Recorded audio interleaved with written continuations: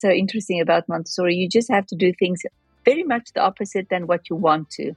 The young child, you actually want to hold him, maybe feed him, maybe take care of him. That's just the opposite what he needs. Help me to do it myself. I need to do it myself. And the older children, you actually want to entertain him with all your knowledge. Give him all the answers and show him all the wonderful things in the world. Whereas you actually have to help him to find those wonderful things in the world. Interesting, huh?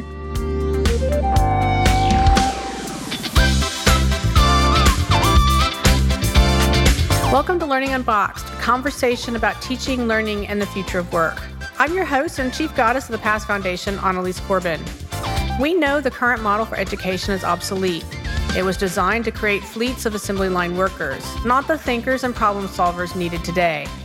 We've seen the innovations that are possible within education, and it's our goal to leave the box behind and reimagine what education can look like in your own backyard. Welcome to today's episode of Learning Unboxed. As always, I'm excited to talk with another great innovator in the transformative education space. And today we are going to be talking once again about Montessori school as a positive disruptor and how we think about the concept of what is school and why does it matter. Joining us today is Tessa Wessels, who is the founder at Casa Bilingual Montessori. So Tessa, welcome to Learning Unboxed. Well, thank you very much, Annalise. Nice to meet you and nice to talk to you. It's nice to talk to you as well. Let's set a little bit of context for our listeners as we get started, because we have talked about Montessori in a couple of different iterations on this program before, but Casa Bilingual Montessori School is a learning and living environment, which you call Casa because it is what you want to give to children, a second home. And I think that is so incredibly powerful. And the concept that you believe that you're giving education to children for life. And that's something that is very near and dear to me. The tagline of the Past Foundation is linking learning to life. So I feel like that we could in many ways have so much to talk about. So Tessa, your backstory is actually really interesting in terms of the way you sort of got to the point where you founded a school. So why don't we start with that?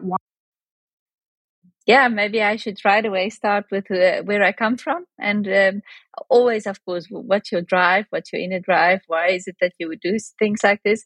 But it definitely has to do with my own background, being raised in South Africa in the midst of apartheid. And at one point, I got the opportunity to be an exchange student in Germany. And when I was 18 years old, and that changed my life completely, my whole perspective. And I was actually shocked how it's possible to have a certain, being raised in a certain environment, that it really forms you in a way that's so deep. You will take it with you forever. And also being so incredibly disappointed in the way the people that I trust and the people that I really still love. And I know that what they've been doing, they did it with the best intentions and the best, but still I came to the conclusion that I was brought up with a certain lie, and I wasn't brought up in an environment where I could critically, I could be a critical thinker, and I could be an independent thinker and an individual. Although, I would probably never have come to this point where I really do something if things in my background weren't right either. So it's actually funny, being very critical about your own background, but then again, you are in a certain position to change things. But in any case, it causes me to think that I really, I want to make a difference and really believe in the power of children and what children can bring, because the child of today is the man of tomorrow, and believe in the pureness of a child and the capabilities of children. And then at one point I got a book from Maria Montessori, the absorbent mind. And I remember how that changed me completely, the way of thinking, the incredible respect that she has for children and all the potential that she saw in children. And then I got the opportunity to do the training in the US, and I was able to work in a fantastic Montessori school in the US. And then my husband got the opportunity, the possibility to go to the Netherlands, and we went to the Netherlands again just before we thought, okay, if you go back to South Africa, then you're back home. No, let's do something else. In the meantime, let's go to the Netherlands. Great, another experience. And then it was. Then I came to. The Netherlands is a wonderful country where there are lots of possibilities, and in the Netherlands, all schools are state funded, which is fantastic. And there are also different kinds of school. There are the Jena Plan and Rudolf Steiner schools and Montessori schools. But the Montessori that I experienced in the US was very different from the Montessori schools in the Netherlands. And why? It is because, of course, it's adapting to a national system. So they are tests play a big role, and you will hear a lot of people say, no, but we have to do it because we have to do it for the inspection, and that's why it was adapted a lot. So you have a conservative Montessori school. There's not really much left of Montessori in the core in these schools, hundreds of Montessori schools in the Netherlands, but it's been adaptive, too much. There wasn't all the beautiful things that I experienced in the US in a Montessori school. I couldn't find that in the Netherlands, and I really tried to change things from within inside, the schools, and it wasn't possible. Very, very difficult, me coming as a foreigner to a country and try to change a national kind of school. Very, very difficult. But at one point it was possible to start a new school. Current school, a present, school with teachers who's been working there for years are not going to change quickly. Also, you are working with, or the parents have chosen for that school, and it's very difficult to change an existing school. But if there's a whole set of rules under which conditions you may start a new school, and it was possible for us under those conditions to start a school completely from zero. So that was great, because then people chose, they knew what they were going to choose for, and that made a huge difference. So it was in 2011 that we started with 11 children, or 18, I think it was, and we've grown now to a school of 450. But we have the same amount of children on our waiting list. So it's a very popular school. But why is it? So, we do things in many ways different. It's an all day, all year school. So we have this daycare and school integrated, completely integrated. So our teachers in the morning, they also work in the afternoon. And we are open 50 years a week, and children can take vacation throughout the year. And also staff can take vacation throughout the year. We're bilingual, so we work in classrooms of 45 children, and there's a team of people working in these groups. And throughout the day, there are also parallel activities. So Montessori is all about prepared environments. Beautiful. Of course, let's just stand. What is so special about Montessori is it follows the developmental needs of the children. So it's not about following the child. So we don't have all these hundreds of spoiled children. No, it's about following the developmental needs. So the prepared environment is really adapt to that, and the guidance, the way we guide the children to utilize this environment, all has to do with knowledge. So you have to know, what the needs are, but also really have to know what the curriculum is, and all the fantastic material that Montessori has, and also know how you can link the child to the environment. how you can guide the child in the environment.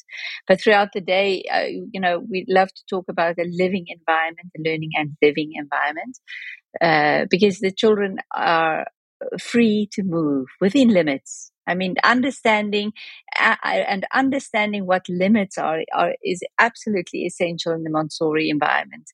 It's not just freedom; there are limits. So we have a norm.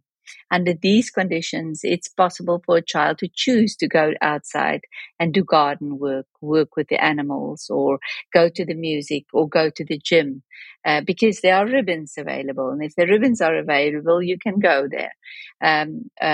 And the older children, from 6 to 12, where the whole system changes because it's guiding the children to think for themselves. You have a system where children know when are they going to get lessons or instructions, and they also enroll for parallel activity, or go to the making area, because we have an outside environment where they saw, where they make things out of wood, where they do experiments, where they work in the garden, in the vegetable garden. So there's a lot of physical movement. The children are, I mean, what is it that we're really proud of is that they are self-steering. They know they can choose, because the environment is predictable. They know what's expected from them, and they also they have the ability to go in their own time. But then, so a lot of freedom is given to the children. And then you'll have that backup, because all children have a personal mentor, and they have all these personal meetings and individual meeting where they reflect on their goals, reflect on their activity, reflect on how am I doing, I wanted to do that, but is it really happening? And why is it not happening? And what kind of, so the personal development is so much more important than the actual knowledge. Of course, they have to know a lot of things, but it's by getting to know all these things, what happens to this child while he's learning, and how does he get to know himself? What tools can I use? Maybe I really like to do the hard work first thing in the morning, or maybe I need to work with my friends, or maybe I need to ask that and that help. Yeah. So it's a whole there are many hours. We are with the children many hours, and it's community. It is. And one of the things that I really love about Montessori, and I appreciate so much when I find examples where it's being, I love that you call it adapted, right? So it's being modified, it's being adapted. It's still keeping the essence of what Montessori is meant to do for children. And I guess that, when I really sort of peel back the layers for myself in terms of what is it about Montessori that really appeals to me, it's the recognition that children are infinitely capable of so many things if we allow them the freedom and the opportunity to explore and learn in a variety of different ways. And so I love the student agency focus, if you will, many labels that people put on this around the world. But at essence, that notion that we are scaffolding children to learn how to choose. And to choose really appropriately and make decisions and to explore. I love that about Montessori. And I also really love the adaptations of Montessori, because in many parts of the world, as you well know, Montessori is really around preschool, very, very young learners. And I love when it's being adapted to older learners as well, because I think that the middle school, if you will, and high school, depending on where you are in the world, that sort of secondary sort of space is where the greatest opportunity for Montessori to find adaptation, to truly, truly change the sort of rote way that we've gotten stuck within educational systems. So it's intriguing to me, some of the adaptations that you've made at your school. Yes, and as I say, it's all about their needs, their developmental needs. So Montessori, if you do the training, like from there are different schools, but I'm a big fan of the Association Montessori International, the AMI training. So it's an incredibly detailed, almost rigid training. There's so much that you get, and it's a straight line that with a lot of information. But if you are not able to apply it to the needs of the child. In other words, if you're not able to adapt to the needs of the child, it goes wrong, But you need that straight line because you need to jump back to the core again and again and again as a guide, But each child needs a different approach. It needs a different moment and a different, So that's and to be able to work with children in such a way, you really need to know a lot because they all need it in different ways. No two children are the same. Um, I've been having intake meetings with parents and children. I mean, hundreds of children now. In the meantime, I always say I've kind of end up with the same little material in the same little corner in my office, and no children use that material and that environment in the same way. That's incredible. It just blocks. Some children build it horizontally. Some children build vertically. Some children give it to the adults. Some children do not go off the lap of the mother. The other one doesn't even come in the vicinity of the adults. You name it. They are all doing things differently. So that's of course but okay, I just quickly want to come back to the older children. We have these mottos, and it depends on the needs of the children. The younger children, it's help me to do it myself. Why? Because their motor skills are being developed, and their senses are being developed. And the older children, if you is help me to think for myself. So your approach is much more supporting the child to ask questions, to have this question in mind, and whenever he asks questions, to help him to think further, not giving him the answers. So that's so interesting about Montessori. You just have to do things very much the opposite than what you want to. The young child, you actually want to hold him, maybe feed him, maybe take care of him. That's just the opposite what he needs. Help me to do it myself. I need to do it myself. And the older children, you actually want to entertain him with all your knowledge. Give him all the answers and show him all the wonderful things in the world. Whereas you actually have to help him to find those wonderful things in the world. Interesting, huh? It is very Yeah. interesting. One of the things that I always say at PAST, and as folks come into the innovation lab, the facility that we actually have, is that every child that walks through the doors is capable of solving the world's greatest problems. And I think that foundational belief that every single child has this infinite potential.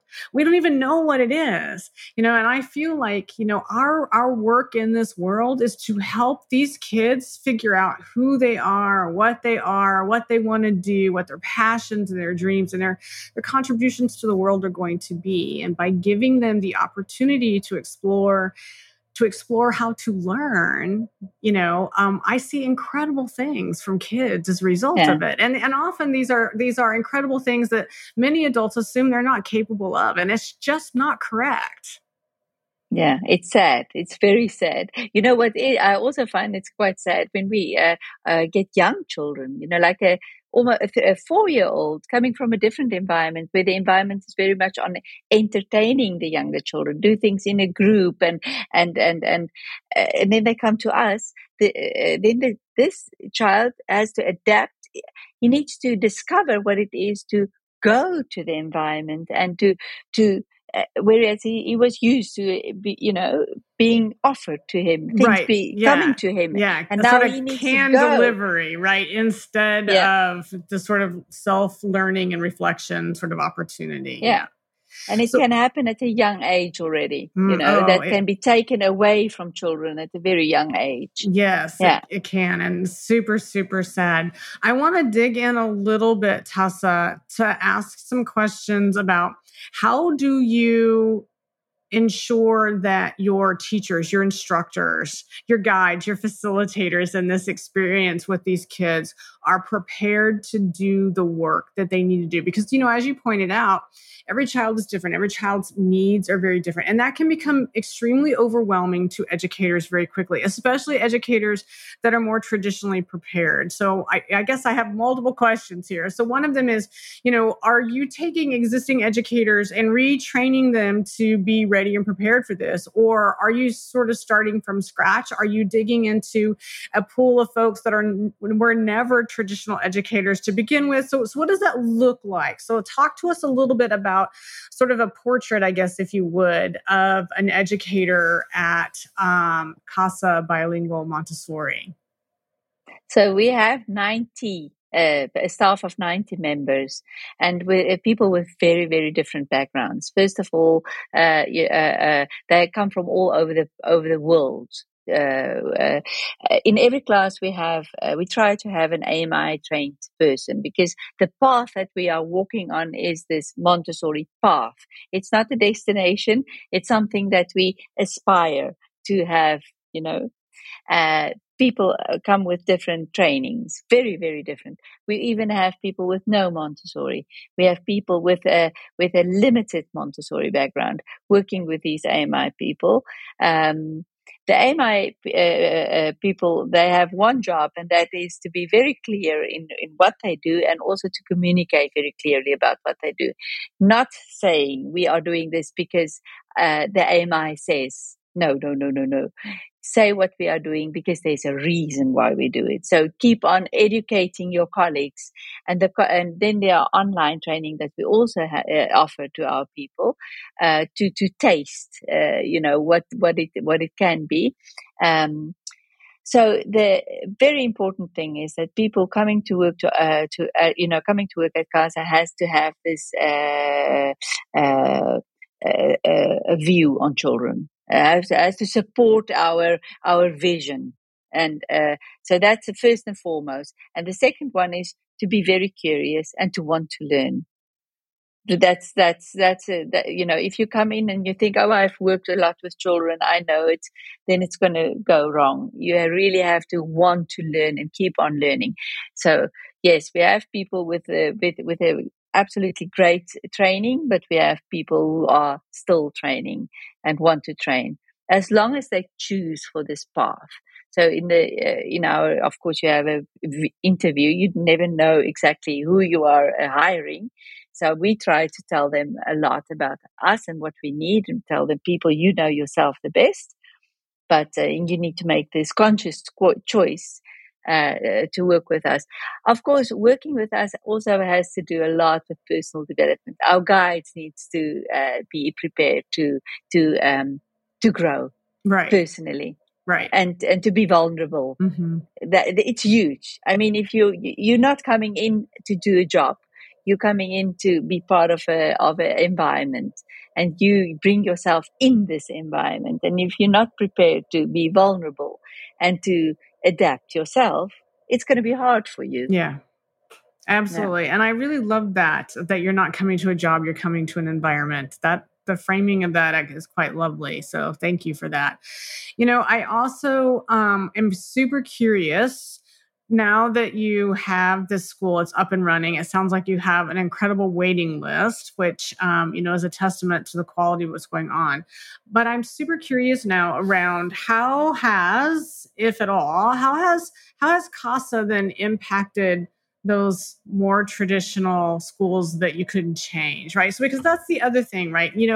Great efforts at some point. There's always this question about scale. There's always this question about bigger, broader impacts. And so, how are you thinking about that, or how is that playing out within the Dutch educational system that you were a part of?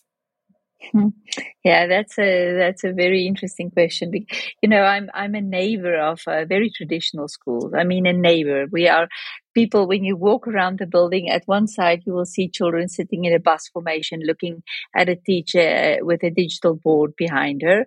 And then you walk around and you will see Casa environment where children work on the ground, on the floor, on the low tables. They will be moving around. They will be all over the place. They will be cooking in the kitchen. They will work outside in the garden. It's a matter of 20 meters separate from each other. And one of the, I ask myself this over and over again. Why isn't it that people ask questions? How is it possible that your children are doing this? What's happening there? It seems we are this foreign entity and there's this separation. So we have a national inspection in the Netherlands. I actually have two sets of inspections, one for the daycare and one for school. And you can ask for a special inspection. So they come in for more in-depth inspection, and then you get the stamp good.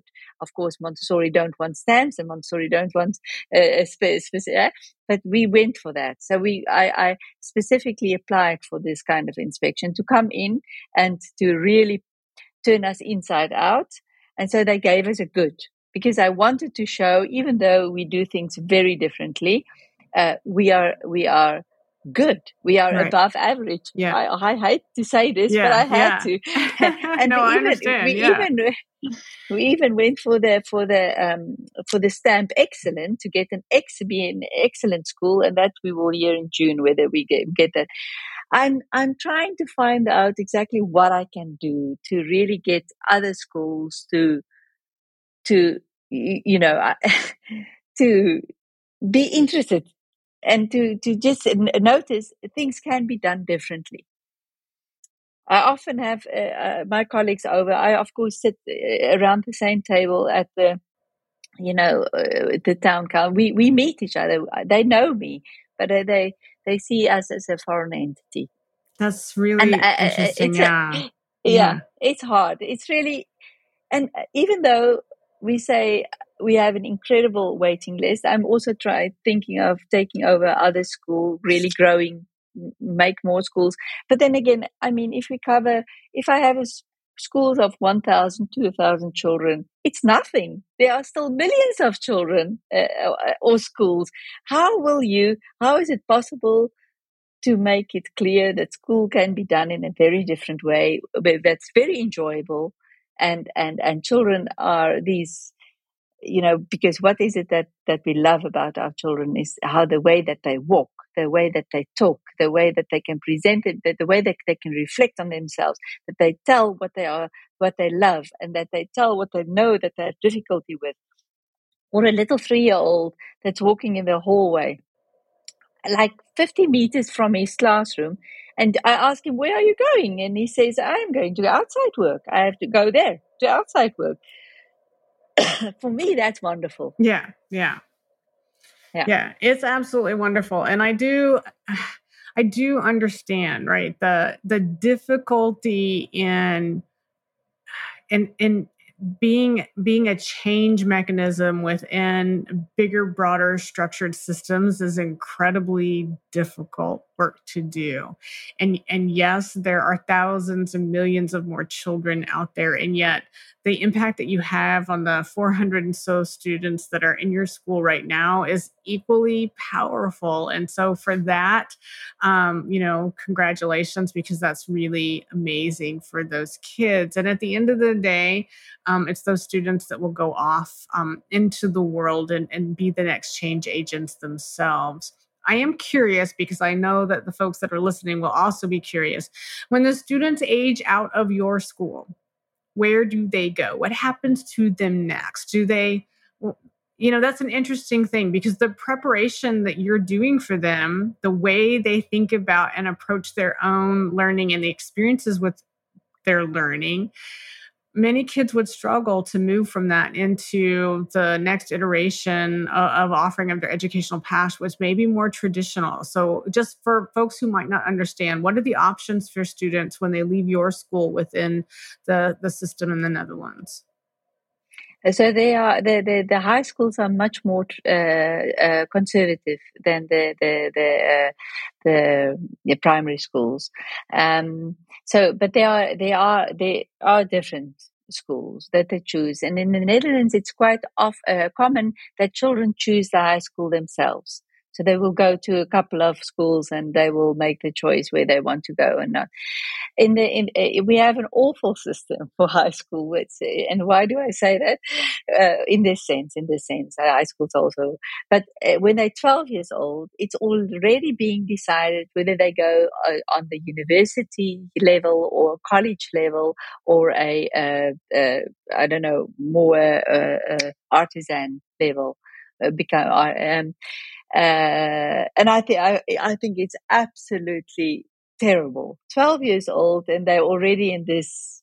So, but okay, they do choose different kinds of schools, and the talented children will go for the university levels, and they would like to go to schools where they can do on top of it, like music and art and so they will just do more work. That's funny, eh? That's always seen as when children are doing very well at school, then you can do this and this and this on top of it, but they don't think of adjusting. Yes, so our children do very different things. They do very well. They adjust. So all of a sudden they need to write tests and they get marks and they have time periods and there's a bell ringing and they have books that they work from, but they adapt. And I always say that's what I'm proud of, because we don't prepare children for a different planet, but their adaptability is very important. And it's sad that they all of a sudden think I have to get an 8.6 because then I have an average of 7.4. So those are sad moments. But what we know is that they are still strong individuals who make choices. And that's a thing to be proud of. But yeah, we really want to tackle the high school system as well. Yeah, absolutely. I love that, at the essence of that response really is that you've successfully taught these kids how to learn. And so because of that, they can make the transitions that they need to within the scope and scale of the options that they have, and they can succeed in that space. So absolutely. I agree with you. That is something to be incredibly proud of. So it's quite wonderful. So, Tessa, I want to thank you very much for making time today to sort of share the story of what's happening with Casa and the efforts that have gone into that. Very, very intriguing in terms of the way you're thinking about and approaching that work within a system that is a little bit more rigid than the space you occupy yourself. So thank you for joining us today. Thank you very much for having me. Nice talking to you. Thank you for joining us for Learning Unboxed, conversation about teaching, learning, and the future of work. I want to thank my guests and encourage you all to be part of the conversation. Meet me on social media at Annelies Corbin, and join me next time as we stand up, step back, and lean in to reimagine education.